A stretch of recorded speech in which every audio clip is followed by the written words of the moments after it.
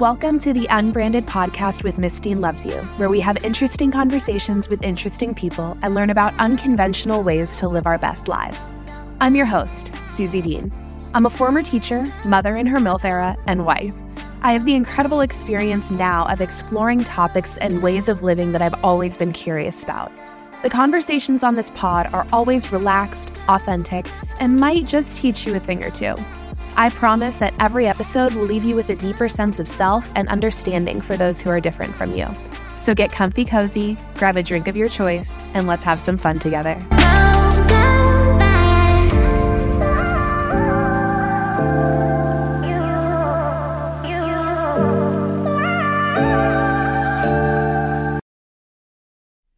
Are you ready for a therapy experience that will knock your socks off?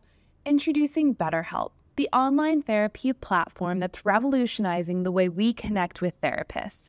And let me tell you, I found my own therapist, and she is an absolute queen. Her name is Regina, and she's completely transformed my life. Gone are the days of expensive and inconvenient therapy sessions. With BetterHelp, you can access affordable and convenient therapy from the comfort of your own home. Trust me, I've been there. My last therapist was amazing, but the cost was through the roof. With BetterHelp, I found the perfect fit, and it won't break the bank. Now let me tell you why I'm obsessed with Queen Regina. Every session is like a journey of self-discovery. She challenges my thoughts, she digs deep, and she uncovers those hidden issues that I never knew existed. It's like a mind-reading magician, unraveling the mysteries of my own psyche. But it's not just about uncovering the deep stuff. It's about growth. With Regina by my side, I just know I'm on the cusp of something incredible. A second spiritual awakening, a transformation that will rock my world. And Regina is there right in the middle of it all, catalyzing my journey like no one else could. BetterHelp gives you access to a vast network of licensed therapists, each with their own unique specialties. So whether you're seeking help for anxiety, depression, or relationship issues, you'll find the perfect therapist who truly gets you. And here's the best part. If you don't vibe with your therapist, no worries. You can easily switch without any penalties or awkward conversations. Queen Regina is my second therapist with BetterHelp. BetterHelp understands that finding the right fit is crucial for your mental well-being. So are you ready to find your very own Queen Regina? Don't miss out on this life-changing opportunity. Visit the link in the show notes to start your journey with a licensed therapist from BetterHelp today. Remember, your mental health deserves the best. And with BetterHelp, you're just one click away from a transformative therapy experience. Start your journey now and unlock the incredible potential within you.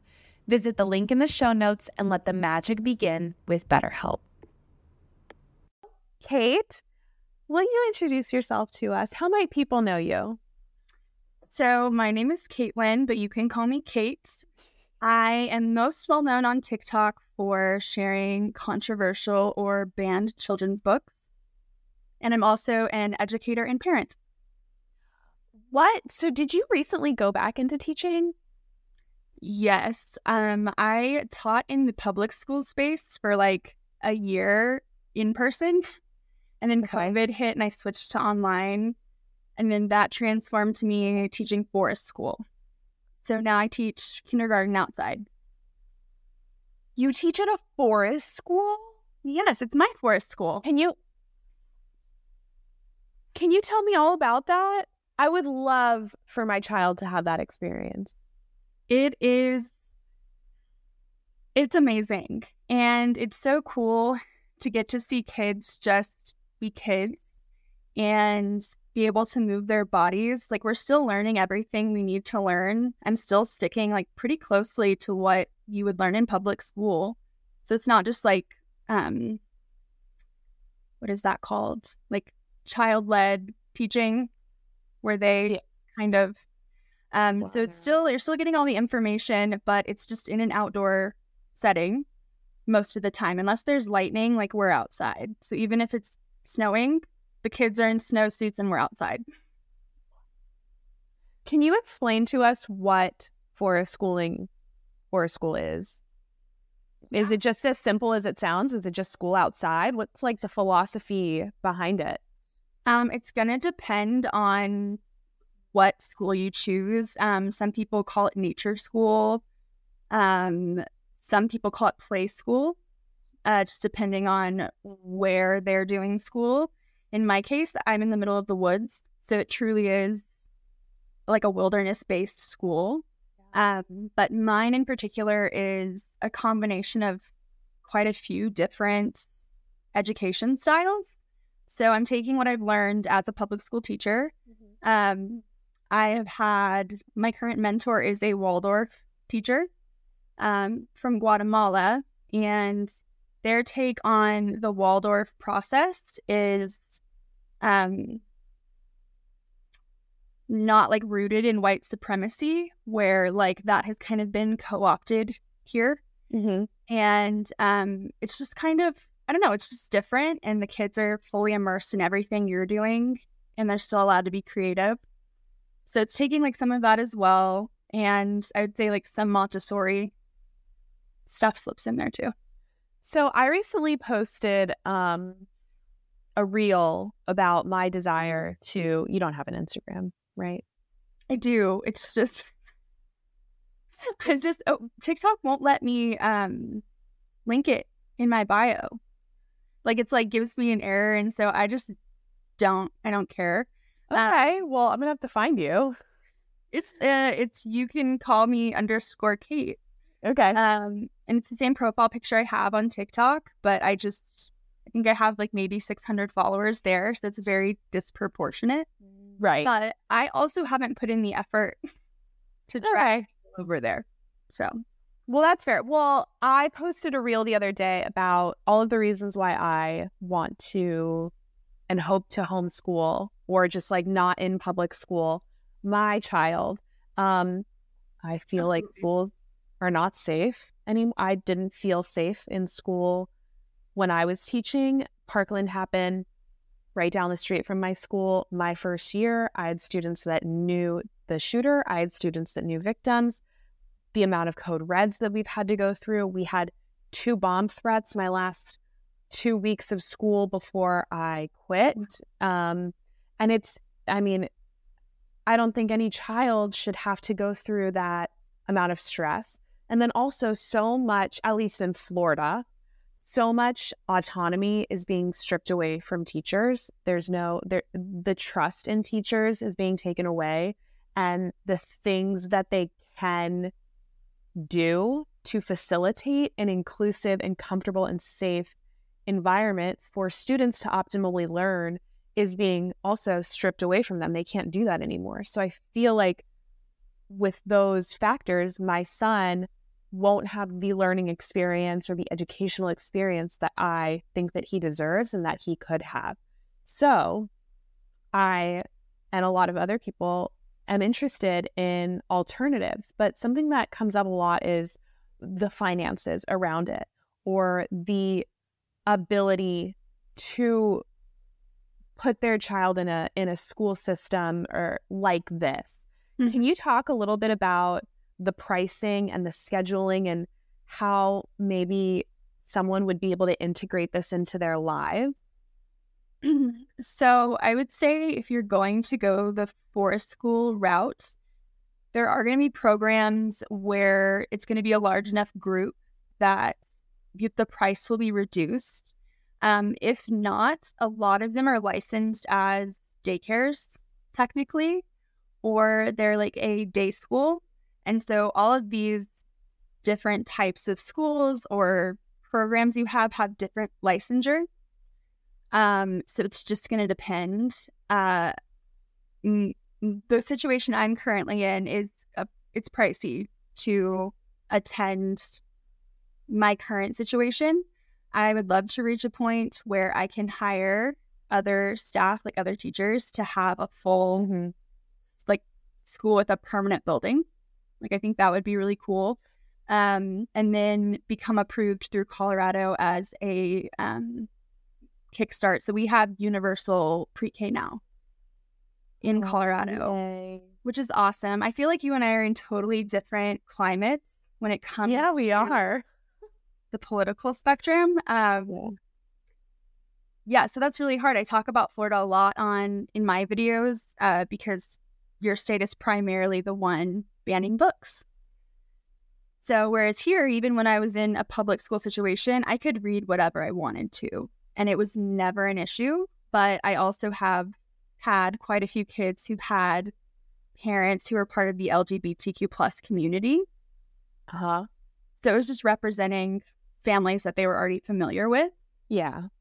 Whereas the whole sharing books that make people upset stemmed from the fact that I have a lot of conservative people in my personal life, like my family. I grew up in Oklahoma. Okay. So all this got started because I was sharing books privately that I was reading to my daughter. And then I would get messages from people that I knew or went to high school with that were like nasty. So I thought it'd be funny to share it. I'm so glad that you took that was your response, because I would have immediately been so fired up, but you turned it into just this comical, and that's like beautiful, and so many people could benefit from that. I don't know. I think I just have really thick skin. Okay. And I feel very strongly about the things that I believe in. Mm-hmm. And I've come to find, especially with like the far right, getting into it with them and giving into like the emotional side of it kind of like gives them fuel, and it's not productive. So I try to just like slip in things in conversations where I'm like, oh, like, what do you think about this? And then you kind of bring them around. Yes. To your point of view. It may not change their opinion at all, but it kind of gives them a different perspective in a way that they might be open-minded to. Yes. So when you started doing this on TikTok, how were you gathering the books and choosing the books that were controversial? Because I mean, that would be really easy for me now in my state with the list of books that I'm not allowed to do. But it sounds like there's so many books that you and I would read and would not think twice about, that other people are just up in arms about. Like you're trying to groom our kids, or I don't know, brainwash them. I've been accused of brainwashing. Lots. Have you ever read I find it hard to believe that there are any or very many books that are explicitly harmful to children. I know. And like, I think people are not realizing that like these books like span the spectrum of 0 to 18 years old. And I try to give the disclaimer all the time that like this is for this age range. Right. And at this point, it would be developmentally appropriate for you to share this information. So, I don't know. What do you think has been like, what is the biggest problem that people have? Is it that you've seen? Like, what is the biggest driving force or the biggest anger? Is it showing different types of families, or is it more of like the gender inclusivity or something else? Anything under the umbrella of LGBTQ plus, anything. It could be just showing a book where they're not even talking. Anything like explaining that, oh, like, you know, Riley has 2 daddies. It's just a story like any other story of like a family going to like on a hike or whatever. And it just happens to be 2 moms. That is inherently an issue for a lot of people. They feel like it is encouraging their kids to, you know, be gay, live that lifestyle or whatever, when in fact we're just showing all types of families. And then I will share books that talk about intersectionality, and people get really defensive about that. Which again, I don't know. I know that is rooted typically in like conservative Christianity. Right. And you've spoken a lot about your healing from deconstruction. Yeah. Which, Yeah, I could have added that. We have actually so much to talk about. We can just make it a series where we just like unpack all. I think that so many people would benefit from that. Just trauma dump on everyone. It's fine. But then I can also share like what I learned in therapy to counteract it. Okay, yeah. So we'll talk about this off air. Great. Okay, so let's back up a little. Let's like separate ourselves. Okay. What do we know? And I think that this is obvious, but what do we know about the benefits of children, middle schoolers, teens being exposed to books where there are characters who have two dads or two moms?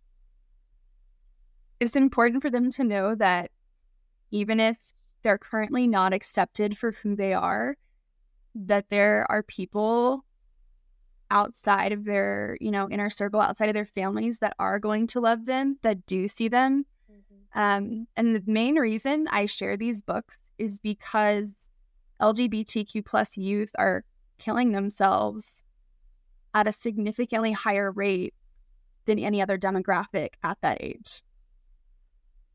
And it's largely because they're not accepted by their families. Oh my God, that's the most devastating. One, like, as a mom, can you imagine? Like, no. I can't imagine my daughter coming to me and telling me, like, this is who I am and who I love, and then me telling her that, like, I don't love her or that, like, I don't accept her. Like, I can't fathom that. The thought of it brings me to tears. I've cried about it before.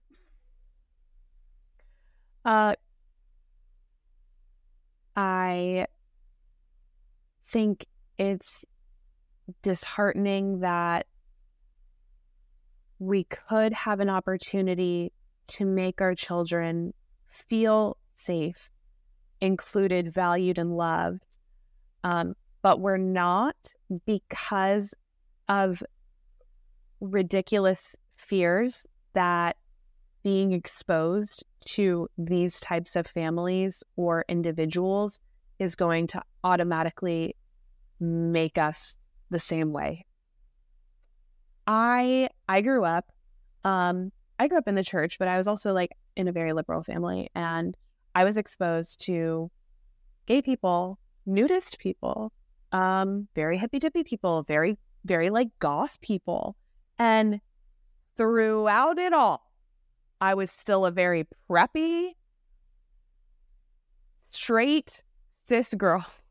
There was never any rubbing off on me or,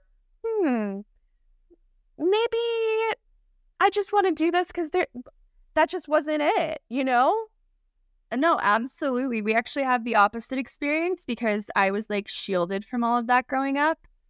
It never occurred to me that you could be with a woman as a woman. And so even though I was sheltered from that, I grew up to be a bisexual woman. Okay. I'm like, still, wasn't exposed to anything that like influenced my childhood in that way. It's just who I am as a person. But I just didn't know it was an option then. So let's make this a little bit more broad. I think that it's important, and I want to have books that are diverse for my son to read, that I will read to him, so that when he starts interacting in school or with other kids and like learning words in English, he's empathetic and he's understanding, and he hears someone having two moms and is like, dope. So how do you engage with people in a sensitive manner, in a mature manner about these books? And because I know that a lot of people will see these books, and whether it's the title or whether it's the way that people are talking about it on Fox News, they think it's the worst thing in the world, and people are teaching our children about sex and nonsense. What are some ways that you found that help with having constructive conversations around these books with people that have been conditioned or told to believe that they are dangerous? I would say a few years ago that I was pretty combative, which makes for good content. It makes for kind of like a funny back and forth. But as the years progressed, I've just figured out that like counteracting, especially the people who have super extreme views on a children's book, just kind of literally either like showing them the book or telling them about like, hey, here's what's in it. It's not this like scary thing that you think it is. And I think that we are miscommunicating and jumping to conclusions before we actually know what it's about.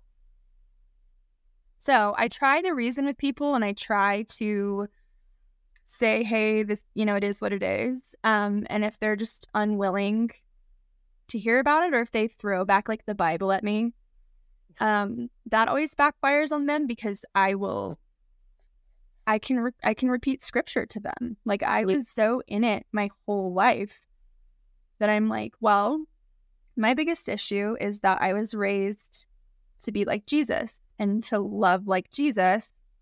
And I was under the impression like that's what we'd been doing this whole time. And then I became an adult, and then I was like, oh my God, this isn't how most people are. And it felt almost like a betrayal, because my parents had modeled for us, like, you take care of people and you show up for people and you keep your word. And it was really interesting to kind of have the blindfold pulled off and to get out of my own bubble and have my worldview expanded. And I just couldn't stay anymore. My morals and values just did not align with the mainstream church anymore. Yeah. Just a sidebar, do you have any type of religious affiliation now? Because I know when it comes to Christianity, there's so many different attitudes within different sects. I'm spiritual at this point. I would consider myself agnostic. I believe that like we're all connected. We are all part of something bigger than ourselves. And I think people should be open to exploring different religions and their beliefs. But for me, I draw the line at like it hurting other people. Yes. And for me, it just reached a point where I was like, if I continue to stay a part of this organization, I feel like I'm hurting other people. So yeah, I understand that. Going back to something that you said, so many people do jump to conclusions, and I think that everyone is guilty of it. And they jump to those conclusions and they're told one thing and then they shut off their mind to anything else. And I know that so many of our problems, this one included, would not be problems if people were just willing to have conversation. Absolutely. Like 100%. Like, okay, the only controversial book I can think of off the top of my head is Pink is for Boys. And people saying, trying to make our boys feminine. And then you open the book and it's like, pink is for boys and girls. And the flowers that you see outside, blue is for girls and boys. And for the sky that shines down light on us. Like, it's for everyone. Like, you see the title, you see the cover, you hear someone make some nonsense comment about it, and then you shut yourself off to that whole genre. You even will be like, and then you open the book, and it's about learning colors, And it would be, there are a lot of people that are willing to have those conversations, but a lot more people that are just fearful. And I think that's what it is, right? All this is coming from fear. Do you think you know what that fear is? I'm not sure. I think for everyone, maybe it's a little bit different. I think innately as human beings, we tend to fear things that we are unfamiliar with or that are different than us. Yeah, I don't know. I think a lot of it, though, is just rooted in ignorance and ego and an unwillingness to hear other people out. So before we move on to our next topic, what are some like helpful criteria that you could give to parents that are buying books for their kids that they want to be inclusive? What are some things that we can look out for? So all books, all children's books, if you open, it's either going to be in the front inside cover or the back cover, or sometimes it's even on the very back. It will give you the age range for that child. And then like board books, typically for like 5 and under. Some of them you can still, so that's kind of something you can like look at. And I don't really recommend non-board books. This is what a typical board book looks like. Oh, I have that same one. Numberkin's books. Yes. So these you can hand to a toddler and, you know, they still have the capacity to destroy it, but they can hold it and practice reading, and it's cute. Then you have like stuff like this that at first glance might seem like it's for a little kid. These are called Cook in a Book. It's an interactive book. They're really cool. I keep meaning to make a video about it. But this one's called Cook in a Book Tacos. And it has stuff that you can interact with. Like this moves. And like they're cooking the taco meat. But then it has pieces that come out. So good for developing motor skills. I love these for kindergartners. These are fantastic. I also like to remind parents that if your kindergartner is struggling with learning how to write, not to freak out about that, but just to be practicing skills, like even playing with Play-Doh is helpful for them to develop the muscles in their hands. Mm-hmm. But that's something, I have parents that'll come in and they're worried that their kid can't read in kindergarten. And I'm like, well, we learn how to read in kindergarten. And some kids don't learn how to read until 1st grade. So I think I felt confident reading until 3rd, honestly. Yeah. So take the pressure off. I need to take the pressure off. Would you remember, what was that? Hooked on Phonics. That was my jam. We did AR points. Oh, I did AR too. Yeah. So once I did Hooked on Phonics and like that helped me learn how to read, I was an AR points pro. I mean, there were some kids in my class that were like slamming down those Harry Potter books and getting like 72 points a month, but I was just ravenous for them. Okay, anyway, let's talk about parenting because you have positively impacted me in so many ways. Huh. And I distinctly remember this was a long time ago. And it was the first time I was exposed to this. You said you don't let your daughter have sleepovers. And I was like, why would someone not want their kid to have a sleepover? I had tons of sleepovers. And the more I thought about it, the more it obviously, and I actually talked about it in my friend group recently. And we were all on the same page. Like, yeah, that is kind of sketchy if they're not people that you know very well and trust and, you know, have grown up with and such. And that comment is what made me really enjoy listening to you because there's so much intentionality that you put in to raising your daughter and so many things that you choose to do that I would not have thought of otherwise. And I really appreciate the fact that you take so much time to think about things that seem small and then integrate those into the way that you're raising your daughter. And I've been following your model for a long time, and I wanted to know if you could speak on that. Absolutely. Like the sleepover part. Whole thing with sleepovers, my daughter does participate in sleepovers now, but it's because she's almost 8 years old and has the vocabulary to tell me if something's wrong. And we're not just letting her go to anybody's house.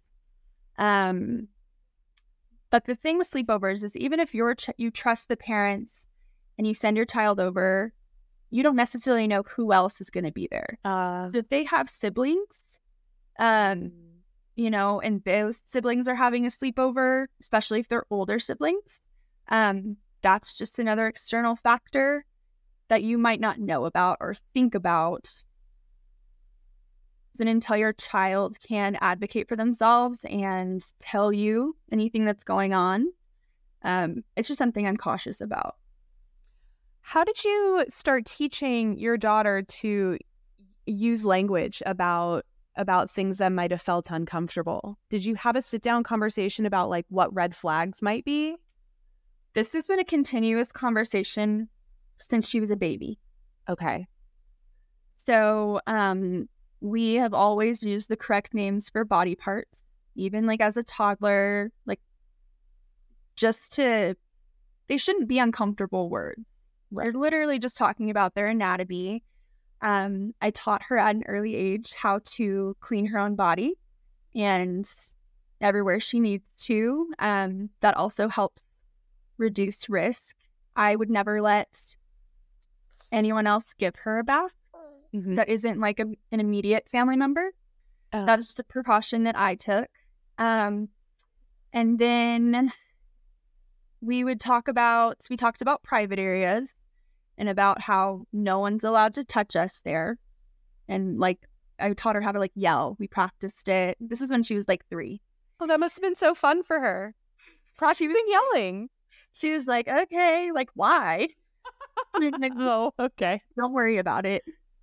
But then by the time she was 5, I had found the book Only for Me by Michelle Derrig, and I have it pinned to the top of my TikTok account.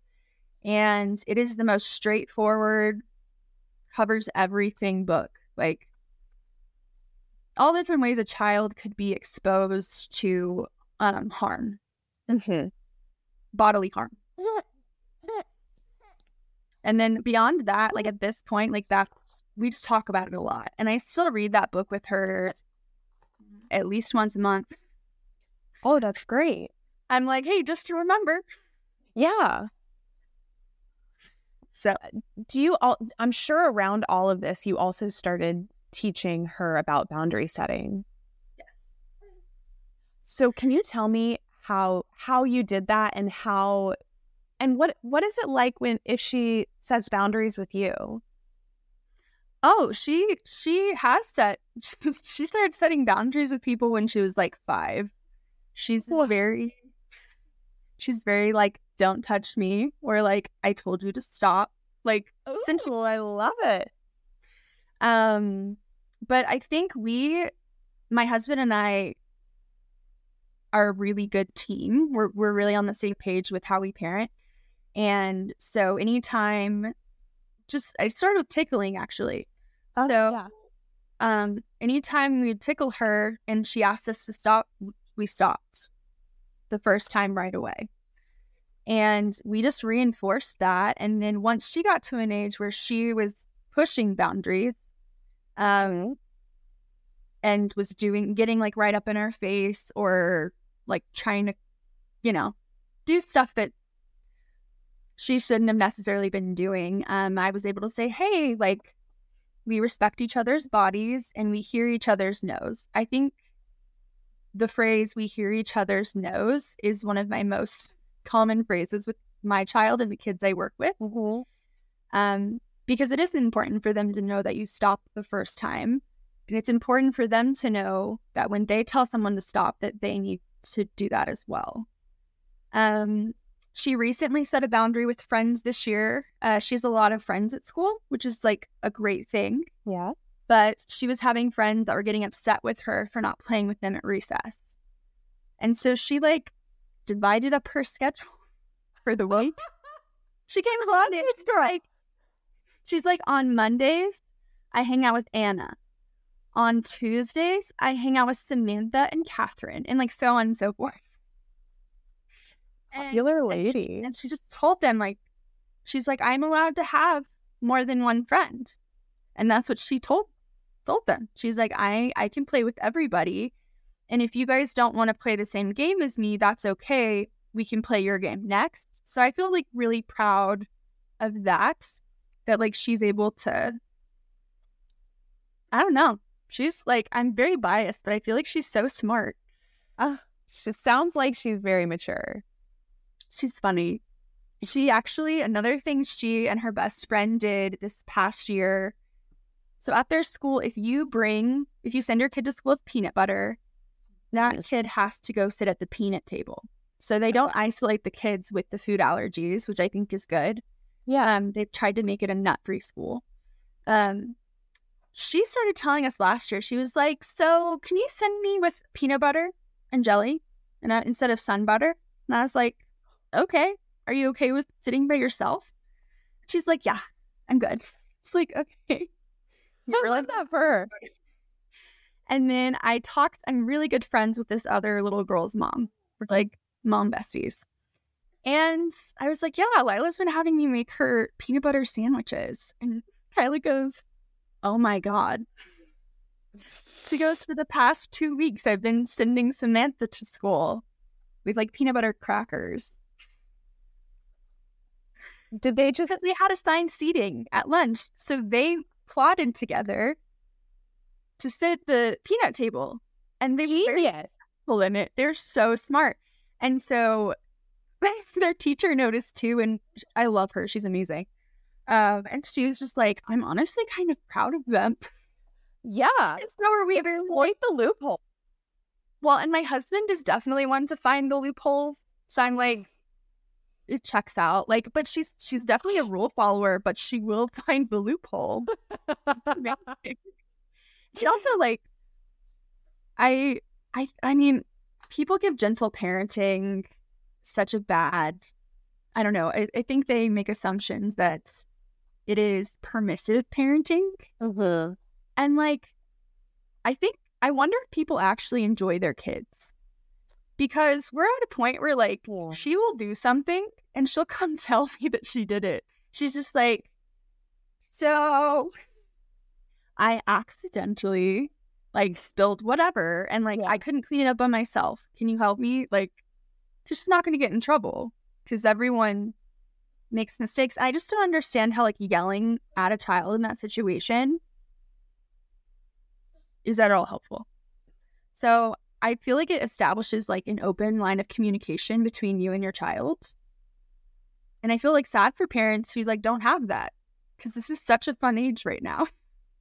You know what? I have a lot to say about what you just said, and I'm glad that you brought it up because I wanted to discuss it anyway. In regards to having fun with your kids, I am so blessed that I'm in a group of girls where we are all having kids. Did I tell you? I was talking to someone before this, and so all my friends have kids, and then there are 5 other girls in my group, 4 or 5, and they're all pregnant and they're all due within 2 months. So we will have 11 babies in our friend group by August. That is wonderful. Between 2 to fresh out the womb. So, and it's a group of women who are like, motherhood is so cool. My kid is so cool. Every stage just gets better. You love this now for this reason. And of course, there's challenges with every stage as they learn new things, but you also get to see their personality and you get to see them finally interact and communicate with you. And you get to see them interact with the world and see so much beauty. And then I also have friends who are the only ones that have babies and don't have friends to lean on.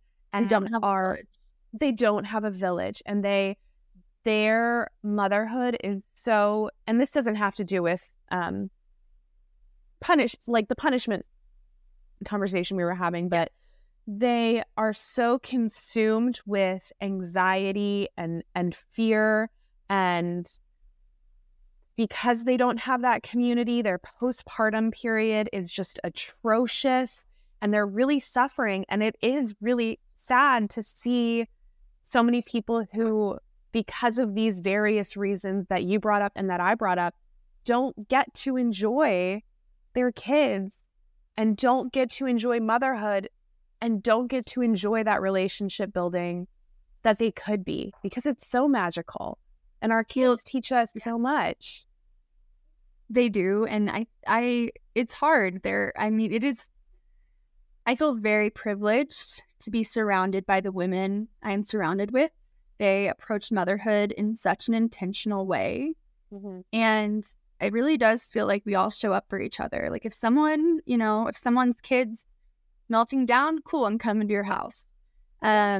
or like you need to cancel because, you know, they're having a meltdown, that's okay. Like we can work around it. So I feel, or people who don't have family nearby, we don't have family nearby, but I created that family through friends. Yeah, I don't think that you're able to fully enjoy your kids when you don't have support, when you're doing it all by yourself, essentially. I think that, like you said, I think that must feel so isolating. I'm an only child, and my mother and I were really close and are really close. There's a lot there. I think I might be codependent. There were boundaries crossed, whatever. But it's okay. Good hours. I tell my therapist, Regina, like, we all fuck up our kids some way. We do the best that we can, and like, it's fine. We're working on it now. And she's a great human being. But there, you know, the line between mother and best friend was non-existent. And sometimes that was a benefit. But I want to know how you develop an open line of communication with your daughter. Because I think one of the reasons why I was such a good kid is because I knew that I could always go to my mom to talk to her about sex or what I was doing or parties or alcohol. And she was always a safe space for me. But I know that that can also be very sticky if you don't have that clear line of mother-child. And it can end up being something where someone takes advantage of something else, or there's like way too much permissiveness and danger. So I want to know how you toe that line and how you develop a open line of communication with your daughter so that she trusts you and knows that you're a safe space and knows that she can approach you without judgment, while also being able to express, you know, boundaries and what's right and what's wrong. Yeah, absolutely. I think just from the get-go, I decided that I wanted to do related consequences or natural consequences. So if she, for example, the most recent example, she drew all over her sheets in pen, which I'm like, I would think we're past this at this age. Right. I would think and, you know, I was like, hey, and she actually didn't point this out to me right away. But then she was like, hey, I accidentally, which it really wasn't, I don't think an accident, drew on I don't think she was thinking about it when she did it. I think it was just an impulsive thought that she acted on, which I can't blame her. It's developmentally appropriate. So I handled that by going, hey, girlfriend, we're not going to have writing utensils in the bedroom for a while. And I'm going to need you to come with me to help spot treat your sheets. Yeah.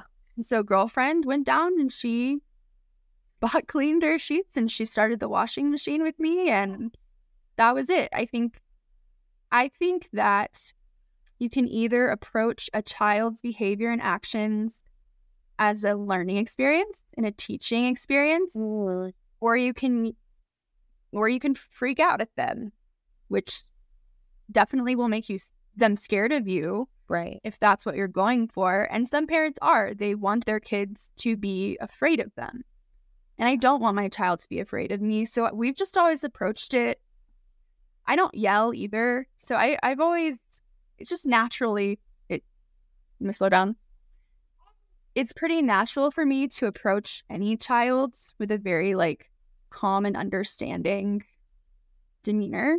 So it really wasn't hard for me to do that in parenting. Okay. Because I was a really good kid in high school. Actually, my whole childhood, I was a really good kid, but it was out of fear, not out of like, oh, and I was told that I could talk to them about anything, but like, I was never told about sex. I had to find that out at church, where I was told that if you do anything along the lines of that, you're a used up candy bar. You're a half-eaten candy bar. Is that what they said? Oh, okay. So we'll include.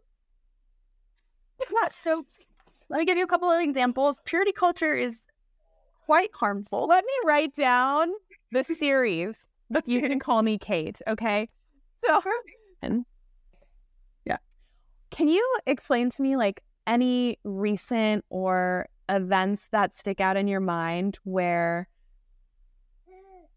you've had like a really positive experience or story with your daughter as a result of the way that you're parenting, and you were like, oh my gosh, I am realizing everything that I've been working toward? I have a lot of moments where I'm like, oh, you're a better person than me. Like, you're a lot better person than me. One time, this is last year, but we were in the car driving. I don't remember where we were going, but she saw a sign that said yard sale. And she was like, what's a yard sale? Mm-hmm.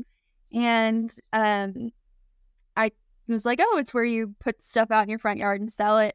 And then my husband was like, or when you wipe out skiing, you can say yard sale. Because we let us snowboard and she skis. And he thought that was really funny. And I was like, oh, yeah. Like, if someone, like, when they wipe out and they lose all their gear, you can say yard sale. And she... Is that a thing? Yeah. Oh, cool. Yeah. Which I snowboard, so I'm not as into the skiing part. But she goes, oh, no, I can't say that. And Rob goes, why? Like, what's wrong? And she goes, well, that might hurt their feelings. That might embarrass them. I don't want to make them feel embarrassed. And I was like, oh my goodness. And then I was like, you're right. Like, we won't say that anymore. And she was like, and then my husband was like, well, if I wipe out, you can say it to me. And then she's like, okay. But yeah, she's just like, I mean, she just says things that, like, I want to be like, can you say this to everyone? Like, this should be so obvious, just like taking care of people. Anytime she sees someone on a motorcycle or a bike and they don't have a helmet on, in the back seat to herself in the car, she will whisper to herself, I hope you stay safe. Just like to herself, because she's worried about other people getting hurt. And I don't know, I just think that she's like such a cool kid at their school. It's not just her though. I feel like, at least at her school with her classmates, these have got to be the most like inclusive kids I've ever met.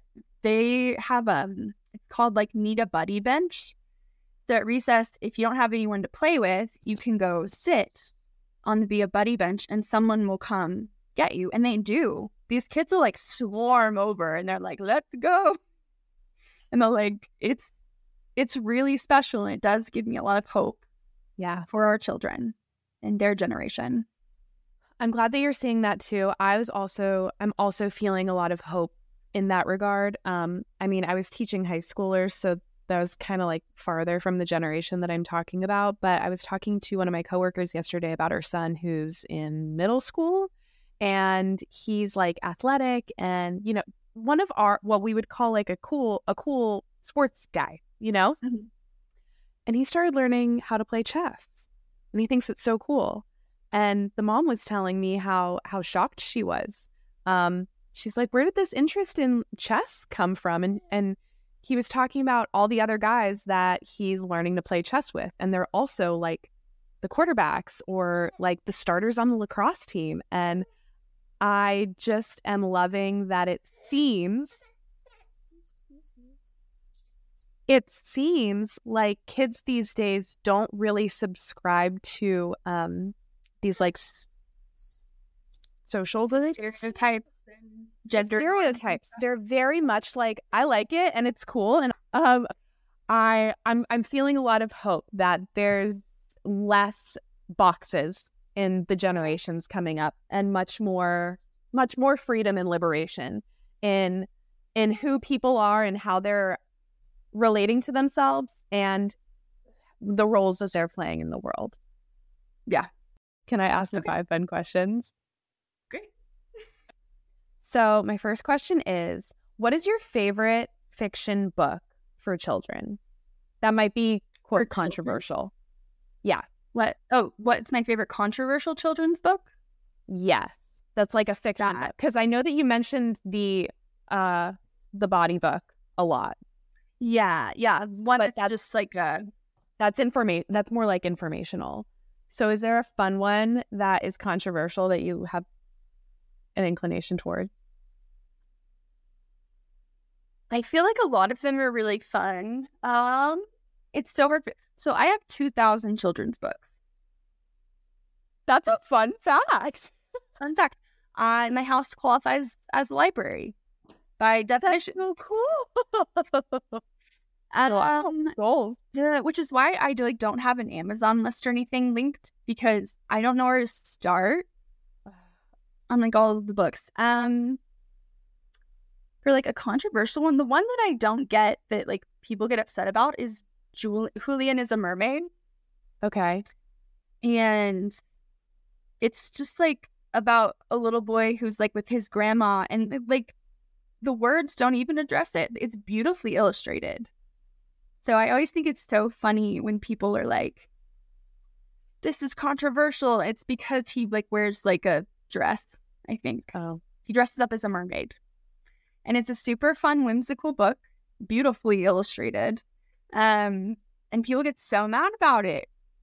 So I think that's, yeah. That sounds like But I have a lot of other like books I don't share that are really fun books that are not controversial. Nibbles the Book Monster. Kids would love that. Okay. It's very interactive book, so it's a really long one to get through. So I'm always like, maybe don't have this as your bedtime book unless you're trying to have a very long bedtime. But they also, I think that author also made some board books that are just like counting, and it's just like he's a little book monster. So I think that one's super fun. But I just have like categories of books that I rotate. Yeah. What is your favorite scent? My favorite scent? That's a good question. I know, and I like teak wood. Oh, that's very specific. Yes. Good choice. It's very like earthy, woodsy vibe. The perfume I'm wearing right now kind of has like floral, like subtle floral scents to it. But yeah, I don't know. What is your favorite activity that you've done in forest school, or your favorite lesson? That is so hard. That's so hard. We do so many fun things. I really enjoy getting to hatch chicks every spring. Wow, what a beautiful experience for the kids to have. And so my mom did this growing up. I've only done this a couple of times. But there's so many families in my area. I live up in kind of like the rural mountains. And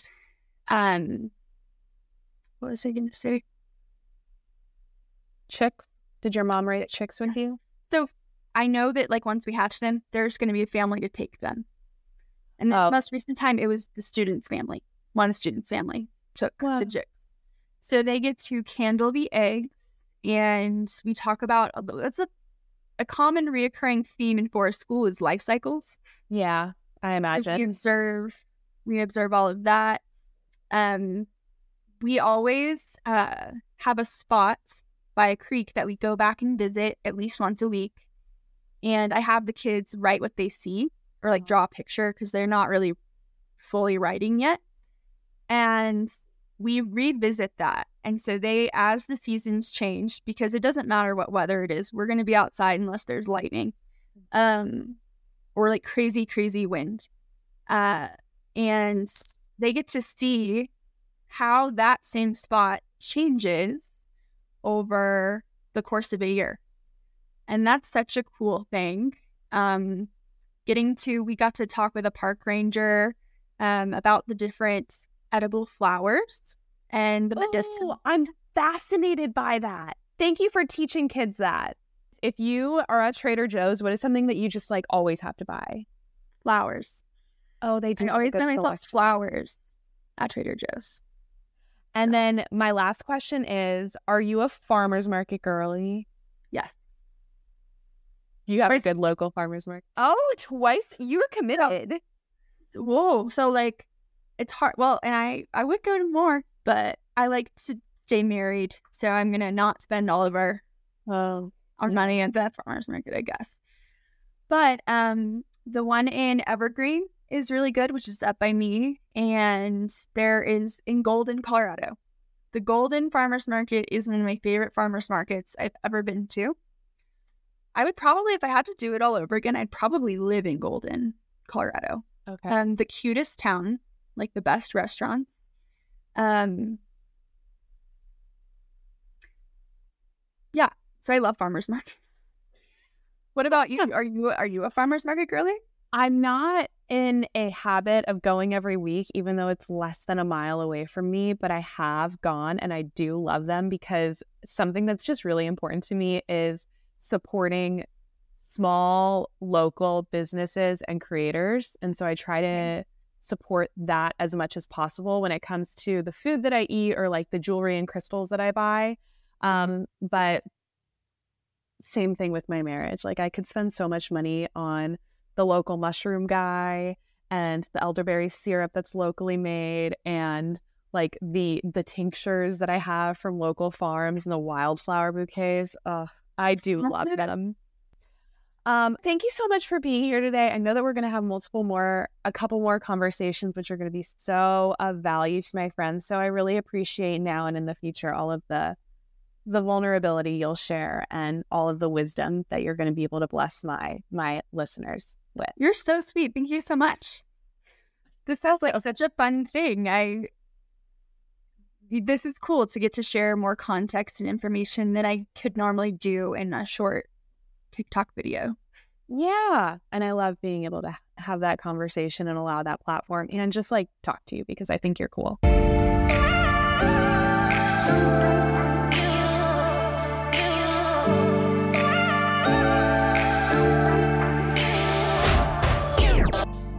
Thank you so much for joining me this week for this conversation. If you enjoyed this episode or you enjoy the podcast in general, I would love for you to subscribe so you'll never miss out on upcoming episodes featuring other brilliant minds and insightful topics. Also, don't forget to rate and review while you're at it. Your ratings and feedback mean the world to me and help me reach more listeners. So, Miss Dean loves you. Have the best day ever. Same time next week. Bye.